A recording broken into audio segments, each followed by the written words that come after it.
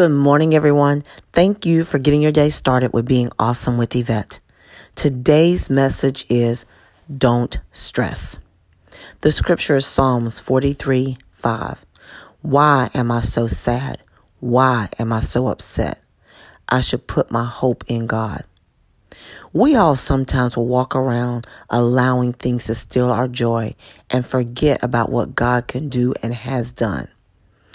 We need to pray for God to give us the courage and the wisdom to focus on the things that we can control.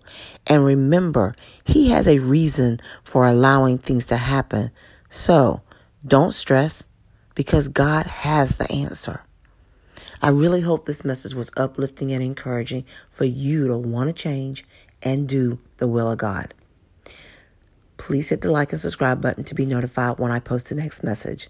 Again, thank you for getting your day started with being awesome with Yvette. Have an awesome day.